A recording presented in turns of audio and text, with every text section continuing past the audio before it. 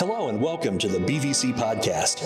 Here at Brownsburg Vineyard Church, we want you to know that we are a group of ordinary people that serve an extraordinary God. Our mission is to honor God and advance His kingdom by building disciples who will give their lives to changing the world. Whether you are local or joining us from a distance, we want to thank you for being a part of our family. To learn more about us, you can visit thebvchurch.com. Thanks for listening and enjoy this week's message.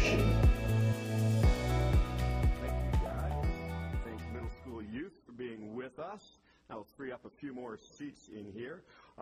Just before we get into the message, Christian and Elisa talked about our life groups, which are a fantastic way to get involved. If you're here this morning and you are just wanting to get involved with the church, or maybe you've attended for a while and you'd like to develop a little bit more relationships, we have a class, and this will be one of our life groups called Rooted, Connect with God, the Church, and Your Purpose. And this series is kind of our 101 course. It's our new members, new believer course, but at the same time, even for those people who have been believers for a while, it just is a refresher of the foundational truths. But the course is much more than just a book or a study. It's actually an experience. And so as you go through this course with the group, you just build incredibly meaningful relationships, and the group kind of coalesces. And so groups who go through this together end up becoming really good friends. So if you're looking to find out more about the church, just have a refresher in your faith, or as an opportunity to get to know people here, like I said, if today's your first Sunday or you come here regularly, we really want to encourage you to sign up for this course. And you can do that, as Elisa said, on the insert of your program, there's a communication card. So you can just write on that communication card that you want to be part of the Rooted class, or there are sign-up sheets in the lobby. So we encourage you to do those two things. So I'm just going to pray before I share the words that God gave me for this Sunday morning. So God, I do thank you for this day. I thank you for the joy and the life and the freedom that we have because of the resurrection of Jesus Christ. And I pray that these words that you've spoken to my heart would be life-giving and soul-changing to us. In Jesus' name, amen. I'm personally quite claustrophobic, and so the idea of being stuck in an underwater cave, essentially an underwater grave, for 17 days scares the living daylights out of me.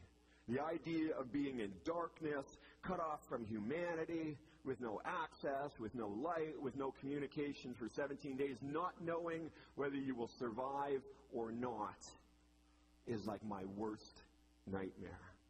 Many of you may remember the story from 2018 when a young group of boys in Thailand who were all part of a soccer team went caving with their coach. There was 13 of them in total. And they went into these caves, and the further they went, the higher the water levels rose, but they didn't realize the water levels were rising. And when they kind of reached the end of their trek, their end of their caving, and they turned around to leave, that's when they found out that, unbeknownst to them, the water levels had rose so high that they had no way out. You recently made a movie of it called 13 Lives, which I would highly recommend you watching. Of all of the emotions that those boys felt, whether it was the fear of the darkness, not having really much food other than maybe what they brought from them for an afternoon hike, not knowing whether they would live, not knowing if people on the outside knew that they were there, I have to imagine that one of the greatest fears and challenges that they had was being disconnected from people and longing to reconnect with people. The boys were stuck in that underwater grave for a total of 17 days. The first 9 of those days, they had no human contact. They were stuck in that cave, not knowing if people on the outside knew where they were or if anything was happening. It was around the 9th day that they realized the rescue mission had started, and it took 8 days to extract all 13 boys from that cave. They had essentially been buried alive. One of my favorite books is called Start with Why by Simon Sinek. The subtitle is How Great Leaders Inspire Everyone to Take Action. And so this rescue mission required over 5,000 people to be involved. It was international. It cost $9 million to rescue these boys. They pumped out literally billions of gallons of water to try to keep the water levels from rising. And ultimately, the rescue mission cost 2 people their lives, 2 divers their lives. One diver died during the rescue mission, and the second diver died within a year because of blood poisoning. And so you have to ask your question, what was the why behind the rescue mission? Why would people spend that much money? Why would people go through that much effort? Why would they risk their lives to save these boys? And the answer to that, the why behind the rescue mission, is that everyone involved wanted those 12 boys to experience freedom once again. They wanted those boys to experience the freedom of playing soccer one more time. They wanted those boys to experience the freedom of being hugged by their mothers and fathers one last time. They wanted them to experience the freedom of going back to school and seeing all their friends, experience the freedom of their first kiss, the freedom of growing into young men, the freedom of seeing the world around them. They wanted them to experience that freedom, and that was the why behind the rescue mission. Our theme this year for Easter at Brownsburg Vineyard Church is Experience Freedom. And that's our theme, and that's our focus through our worship and today's message. And in order for us to understand the significance of Jesus' life, his ministry, his message, in order for us to even understand the significance of his miracles, and most importantly, the significance of the empty grave and the resurrection, we have to ask the same question of Jesus that we ask of the people who were dedicated to the rescue mission. Why? What was Jesus' why for rescuing us? What was the why behind Jesus leaving the safety of heaven, leaving the comforts of heaven, leaving the glory of heaven to come here? What was Jesus' why? And the answer to that was that Jesus wanted you and I to experience freedom. Jesus recognized the bondage that we were in. He recognized the captivity that we were in. He recognized all of the things that we were unable to do because of sin, and he wanted to free us so that we could live and experience freedom. And so what I want to talk to you about today is how Easter, the empty grave, and the resurrection allows us to experience freedom in our everyday lives. The Easter story, much like the Christmas story, never gets old. It seems like just as we turn the corner and get into the Christmas season, or turn the corner and get into the Easter season, it's like, oh yes, I want to hear that story again. So today I'm going to read Luke's account of the empty grave, and I want you to particularly pay attention to the very last line in this scripture that I'm reading this morning. On the first day of the week, very early in the morning, the woman took spices that they had prepared and went to the tomb. They found the stone rolled away from the tomb, but when they entered, they did not find the body of the Lord Jesus. While they were wondering about this, suddenly 2 men in clothes that gleamed like lightning stood beside them. In their fright, the women bowed down with their faces to the ground, but the men said to them, and here's the line, "Why do you look for the living or the free amongst the dead or imprisoned? He's not here, he is risen." See, a graveyard is essentially a prison. People are no longer free once they're put in a casket or put in a tomb and buried underground. Death and bondage is kind of like the same thing, and in the same way, resurrection and freedom are the same way. And what the angel was saying is, why are you looking? Why are you going to a prison to find a free man? Why are you going to a prison to find somebody who has been vindicated, who has overcome the charges against him? You're in the wrong place. He's no longer in the grave. And what we have to understand this morning about that grave is that it represented more than just an inescapable prison for Jesus, or so everyone thought. The grave represented an inescapable prison for you and I. And in that way, you and I belonged in the grave much more than Jesus did. Jesus never belonged in a grave. Jesus had never done anything in his life to deserve to be in a grave. Jesus had never done anything in his life to have any charge brought against him. There was no guilt, there was no shame, there was no fault in him. He was 100% pure. He was 100% righteous. He was 100% sinless. So of anybody who never should have been in a grave or never should have been in a prison, it was Jesus. And so in order to understand the grave, we have to understand that it was our place that he was taking. And so when the angel said, Jesus is not here, he was risen, what the angel was really saying is, you're no longer here. You've been risen. You've been set free.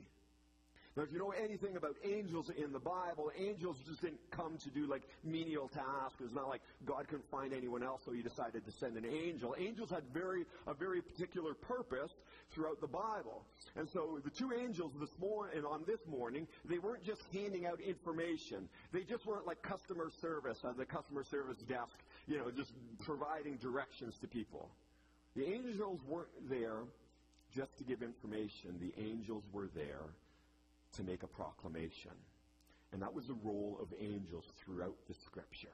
When the angels of the Lord appeared to the shepherds on Christmas Eve, behold, tonight in Bethlehem, the Son of God is born. It was a proclamation and so on. Easter morning when the angels made this statement that he's no longer here, he's gone, it wasn't just information, it was a proclamation. They were making a statement. And by a proclamation, I mean a statement that has power, a statement that has impact on reality. When they made this proclamation, it became true the minute they spoke it. They were there to deliver a message from God. It would be interesting if back in Jesus' day they had like closed circuit TVs and there was like a Ring doorbell on the grave. Can you imagine that? A Ring doorbell. And we could actually see inside the grave. Can you imagine that first moment when the broken, beaten, and breathless body of Jesus was lying there? And it was as quiet as all quiet could be. And then there came that moment where he breathed his first breath. And that moment when his eyes opened up and life returned to him. See, when the angel said, why are you looking for him here? He's no longer here. What he was saying is when Jesus took that first breath, you took your first breath of freedom. And when Jesus opened up his eyes and life returned to him, life returned to you. And when Jesus walked out of that grave, you walked out of the grave with him.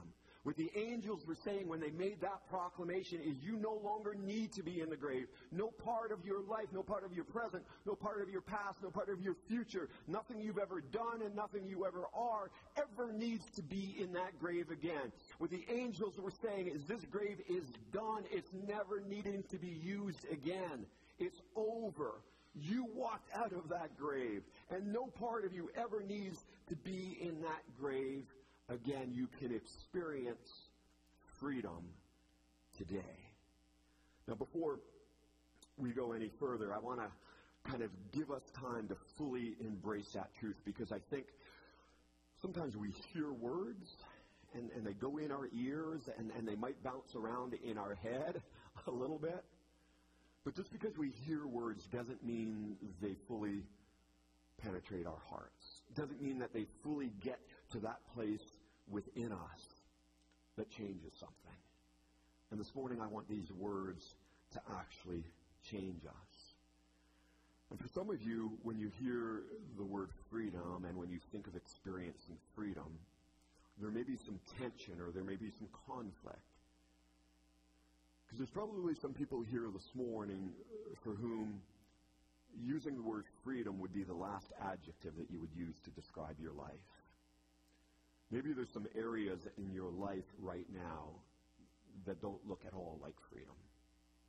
We're starting a new series next week called How to Handle Pain, how to handle your pain. And so for some people, you're here today and there are parts of your life that are just filled with pain. And there's no way, shape, or form are you experiencing freedom in those areas of your life. Pain is dominating your life.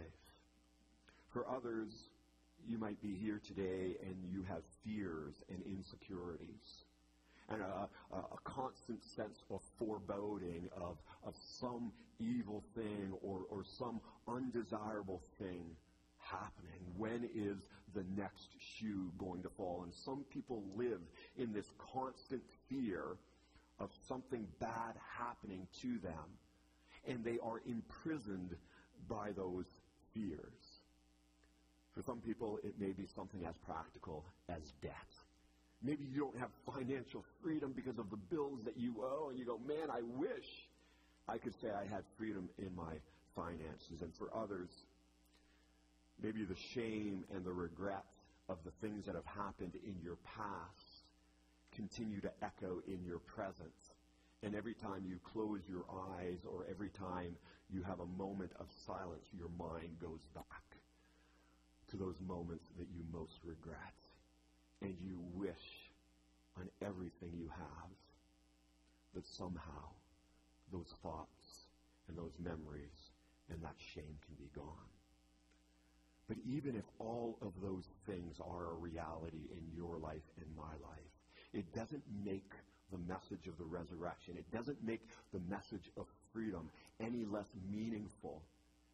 All that it means is that the message of freedom is needed today more than any other time. It means that you are here today because God wants you to hear the message that you can have freedom in those areas of your life. And in every area of your life today you are not experiencing freedom, here is God's message to you. You can experience freedom in that area of your life. Now let me just step out of the message for a second and do a quick 60-second commercial for the church. The heart, the lifeblood, the breath of this church is for people to encounter God and experience transformation. Everything that we do as a church is about leading people and carrying people and allowing people to have this experience where they encounter God, they encounter the power of God, the redemption of God, the restoration of God. They have such a real, meaningful, personal encounter with God that they walk away changed. And one of the transformations or one of the changes that we target, that we intentionally purpose, is that of freedom. That this would be a place where people walk through those doors in bondage, people walk through those doors with addictions, people walk through those doors with areas of their life that define them and dominate them, but when they walk back out, they walk out free. That is our heart and that is our passion. And today, if you are here just on Easter and you don't come regularly or you don't know a lot about this church, I need you to know that. I need you to know that this is a place of grace and this is a place of freedom. And this is a place where we are committed to rolling the stone away and setting the captives free. That's the commercial for the church. Here's the meaning of this message in one short sentence, and that is that Jesus escaped the grave so that we could experience freedom. That's all you need to remember from today. Jesus escaped the grave so that we could experience freedom. That was the big why for Jesus. He wanted us to experience freedom, so he was willing to go to the grave. I often say in my messages that one of the beauties of the Word of God is that when you discuss like main topics today, freedom, one of the most interesting things to do is kind of to see the topic, freedom, as a thread that runs its way and weaves its way from one page to another, from one story to another. And so you could preach a whole message, probably a whole series on this topic of freedom. And you could start in the book of Genesis all the way through Revelation, and you could kind of follow this thread and see where the thread leads you through all of these stories. The thread or the topic of freedom goes from cover to cover. But let's just pick up this idea of freedom in the life and ministry of Jesus Christ. in the inauguration of Jesus' ministry. He lived for 30 years, kind of incognito, nobody really knowing who he was other than his mother and a handful of people. And then when he was 30, he kicked off his public ministry. And the way he kicked off his public ministry is he walked into the temple and he pulled out these scrolls that would sit on shelves. He pulled out the scroll from the book of Isaiah, and he opened up that scroll and he read a prophecy that was written 500 years before he was born. It was written about him. And that prophecy said, "The Spirit of the Lord is upon me, and he has anointed me to preach good news, to proclaim freedom to the prisoners, and to set the captives free." And so right from Jump Street, right from the beginning of his ministry, here's what Jesus said: "This is what I'm here to do. I'm here to bring freedom." And we see the beginning of that thread at the very beginning of his ministry. And then when you take a look at his ministry, what did Jesus do? He went around setting people free, bringing freedom to those who were demonized and possessed and held in bondage by demonic spirits. And he went around setting people free from blindness and sickness and deafness and all types of maladies and illness. He set them free from the limitations of those things. He set people free, like the woman caught in adultery, from shame. He set people free from religious judgment and from being abused by the religious leaders. Everything that he did in his ministry was defined by freedom. And the culmination of this life and this dedication to freedom was the resurrection from the dead. And so when the angel said he's no longer here, what the angel was saying is freedom has been accomplished. Everything that he set out to do has been accomplished. Well, so today, in the time that we have left, I just want to share with you kind of two ways that each and every one of us can experience freedom in our lives. Two very practical ways that we can walk out of here and embrace freedom. And the first one is this: is that you and I can experience the freedom to draw near to God, to draw near to God. As I said earlier, of all of the emotions that those 13 boys on the Thai soccer team felt, you have to imagine the desire to be near their family had to have been one of the greatest. Can you imagine at 13 years old being stuck in that dark grave and longing to see your mom again? Longing to see your dad again. See, as human beings, we have this intrinsic desire to be close to the people we love most, right? Today, after the service, many of you will gather with family and friends, and you'll celebrate Easter. And it's something that we do in times of celebration. We love to be with the people that we love the most. And the only time that we love to be with the people we love the most, besides Christmas and Easter and birthdays and celebrations, is when we are going through the deepest and darkest moments of our life, when we are suffering and struggling and being beaten and broken. It's in those moments that we desperately want the people that we love to be near us. It's when we know we're about to breathe our last, and we just long and desire to have the people that we love the most nearest to us. And we're all familiar with that desire, and it's easy for us to see that as a very relational thing and a very emotional thing, but it's much more than just a relational thing and an emotional thing. It's a very spiritual thing. There is a very big spiritual component to your desire to be around the people that you love. See, we weren't just created in the image of God. You and I were created to be in relationship with God. By created order, we were created to be in relationship with God. And so that thing within us that was meant to be in relationship with God, that creates this spiritual longing. So we all have this like perpetual longing to be near God. And so much of what we see in the world around us are people who have this internal longing, this internal desire to be near God, but they have no idea where to find God. They've been told that God is dead or that God's not the answer. And so they are filling their life and they are filling with this longing with everything else but God. But no matter what they pursue or no matter what they try to fill that longing with, it always comes up empty. And there is a soul cry, maybe at this time more than any other time before. There is this soul cry within our culture to be reconnected with God, but people just don't know who He is or where to find Him. Which is our role as a church, is to bring people into relationship with God. It's funny, people spend tens of thousands of dollars to go to seminary and to graduate with a degree in theology. And so what I'm going to do for you, just because you guys came to church, I'm going to give you a deal today. For a small donation of $19.99, I am going to give you a seminary degree in 30 seconds or less. I'm going to take you through Old Testament survey and New Testament survey in 30 seconds. All right? So here is Old Testament survey. You got your note paper and pens handy? Here it is. The entire Old Testament summed up is this. The whole Old Testament is simply about God longing to be near His people, and God's people longing on and off again to be near Him.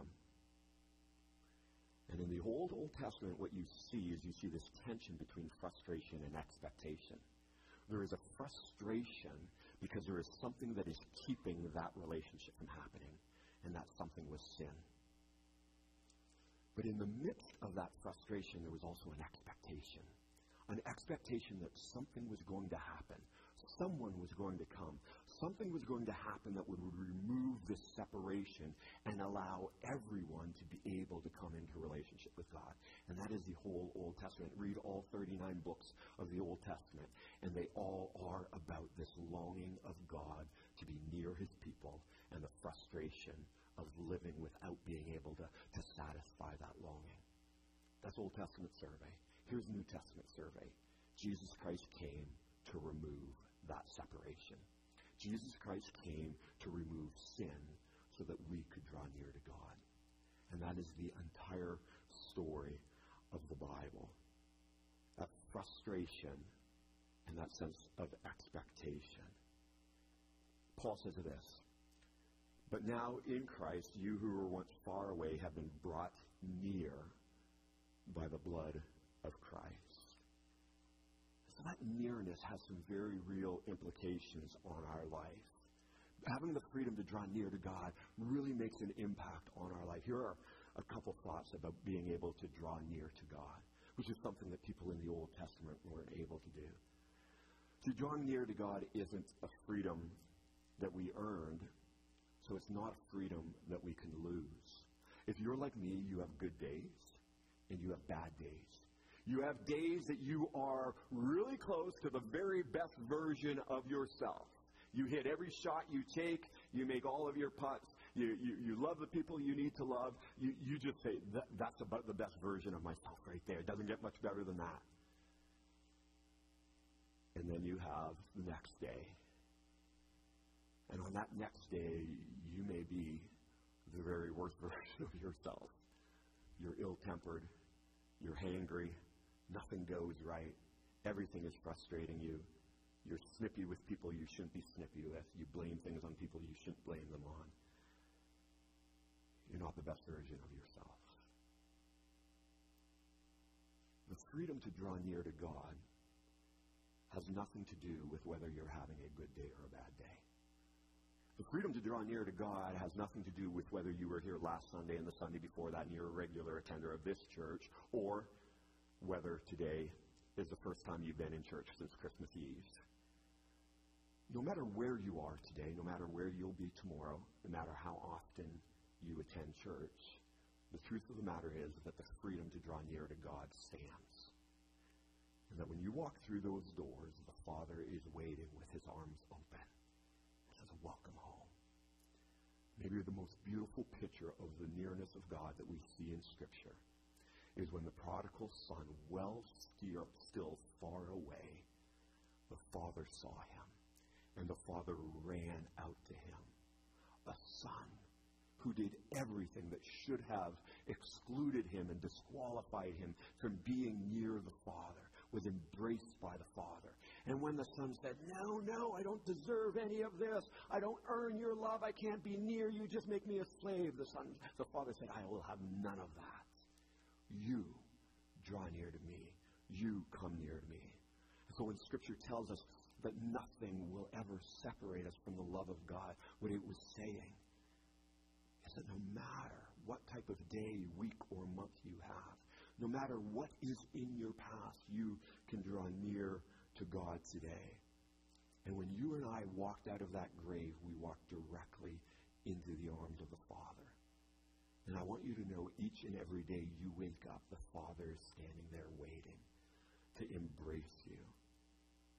There's another thought about the freedom to draw near to God is the beauty of the freedom to draw near to God is that we never need to do anything in our own strength again.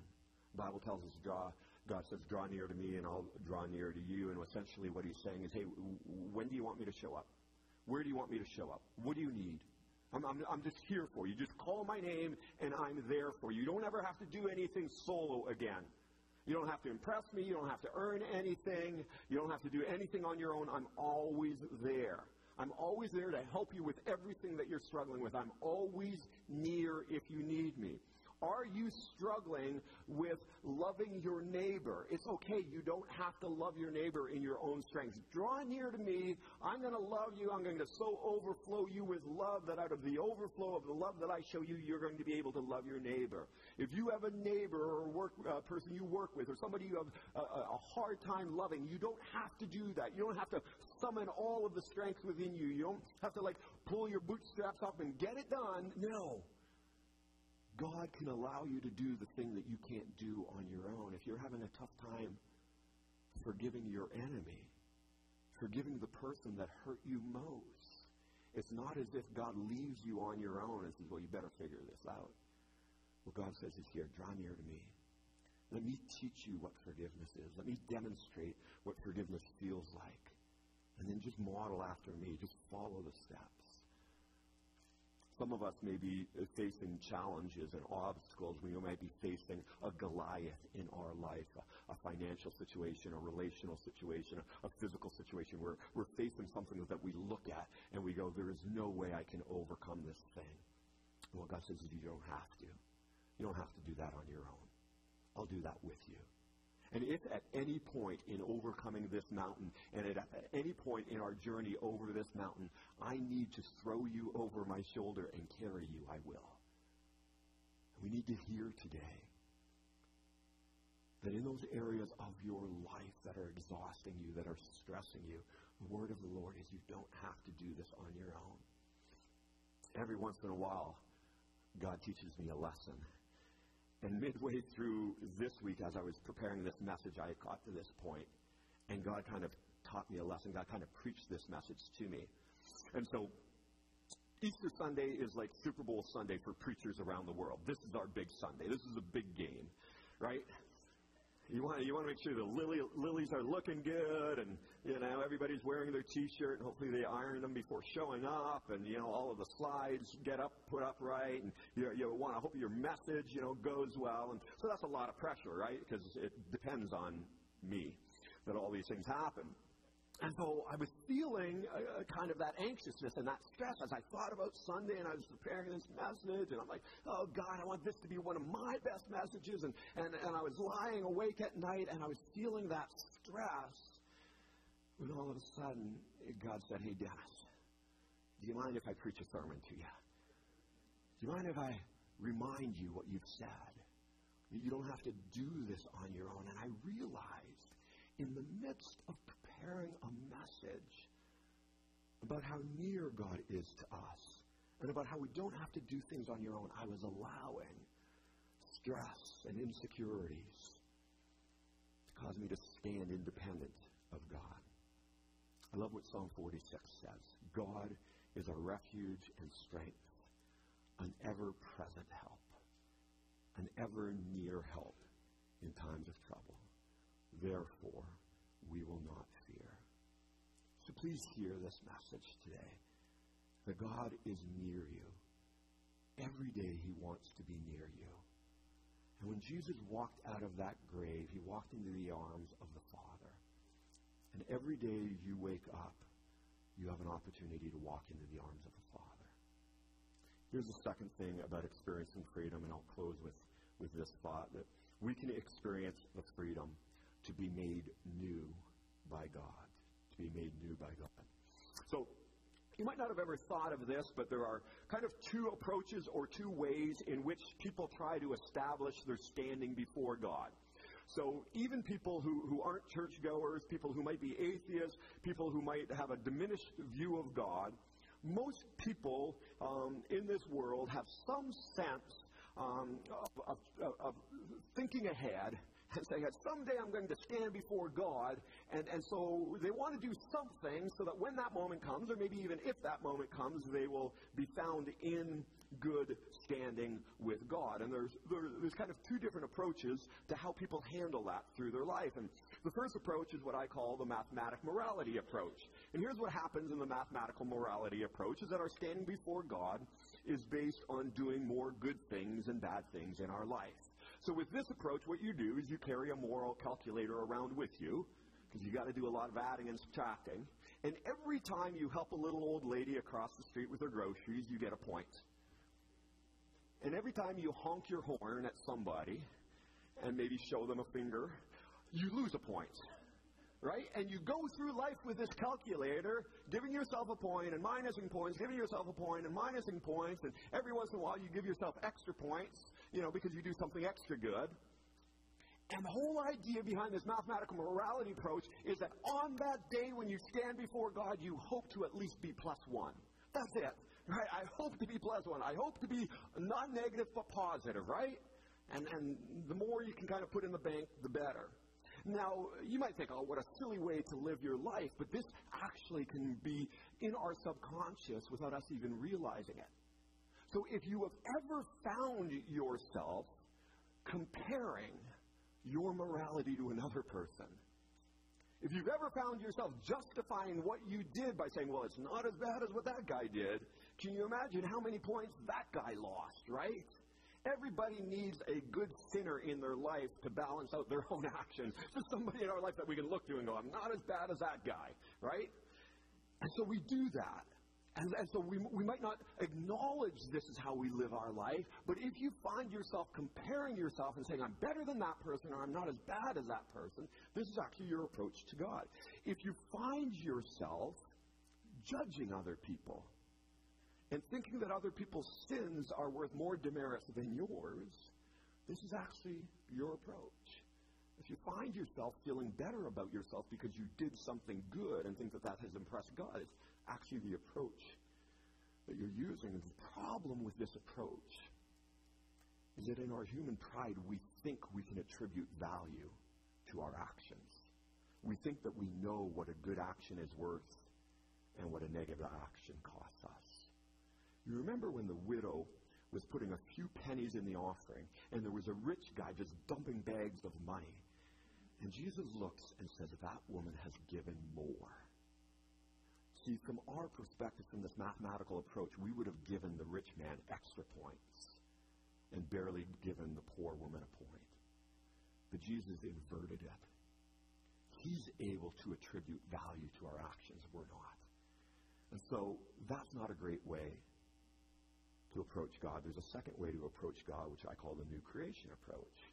And that approach is that our standing before God is based on what Jesus did and not what we did.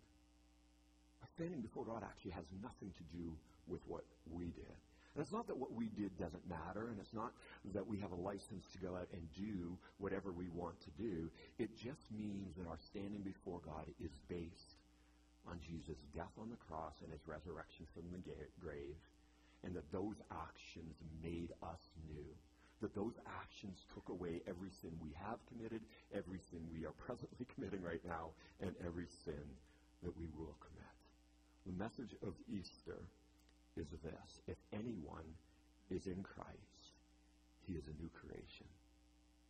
Old things have passed, behold, all things are becoming new. And so this newness that the resurrection provided us not only takes care of everything in our past, Not only does it say, no matter where you've been or what you've done in your past, that God has thrown your sins as far as the east is to the west. He remembers them no more. He washes you white as snow. There is no longer any record. Your record has been expunged. Not only does it do that in regards to your past, what it sets in motion is it sets in motion kind of this perpetual promise of newness. That every day you can experience this newness. Every day, kind of the slate starts clean. Listen to what Lamentations says. The steadfast love of the Lord never ceases, and here it is. His mercies are new every morning. They never come to an end. And so what the grave did is it not only took care of your past, but it took care of the future. So that every day you wake up and say, God, I want to thank you that Jesus Christ rose from the grave, so I'm not starting today at a deficit. I'm not starting today carrying over a debt from my actions yesterday. That today there's a newness in life. Today you're looking at me as a perfectly righteous son or daughter of Christ. That today I have an opportunity to honor you and to love you. I'm going to encourage the worship team to come forward. And here's how I want to end this service. I want to give a challenge to kind of two groups of people. The first is this. If you are here today and you've never come to that point in your life where you experienced the nearness and the newness of Jesus Christ, if you've never in your life taken that opportunity to say, Jesus, I want you as Lord of my life, then today is the day for you to draw near to God. Today is a day of salvation, and I'll be praying a prayer here in a minute that'll give you an opportunity to pray, God, I want to walk out of the grave in my life. I want to always be near you. I want to always have your mercies that are new every morning. If you're here and maybe 5 months ago, 5 years ago, 15 years ago, you were near God, but like the prodigal son, you have wandered from God. Today you can be near God.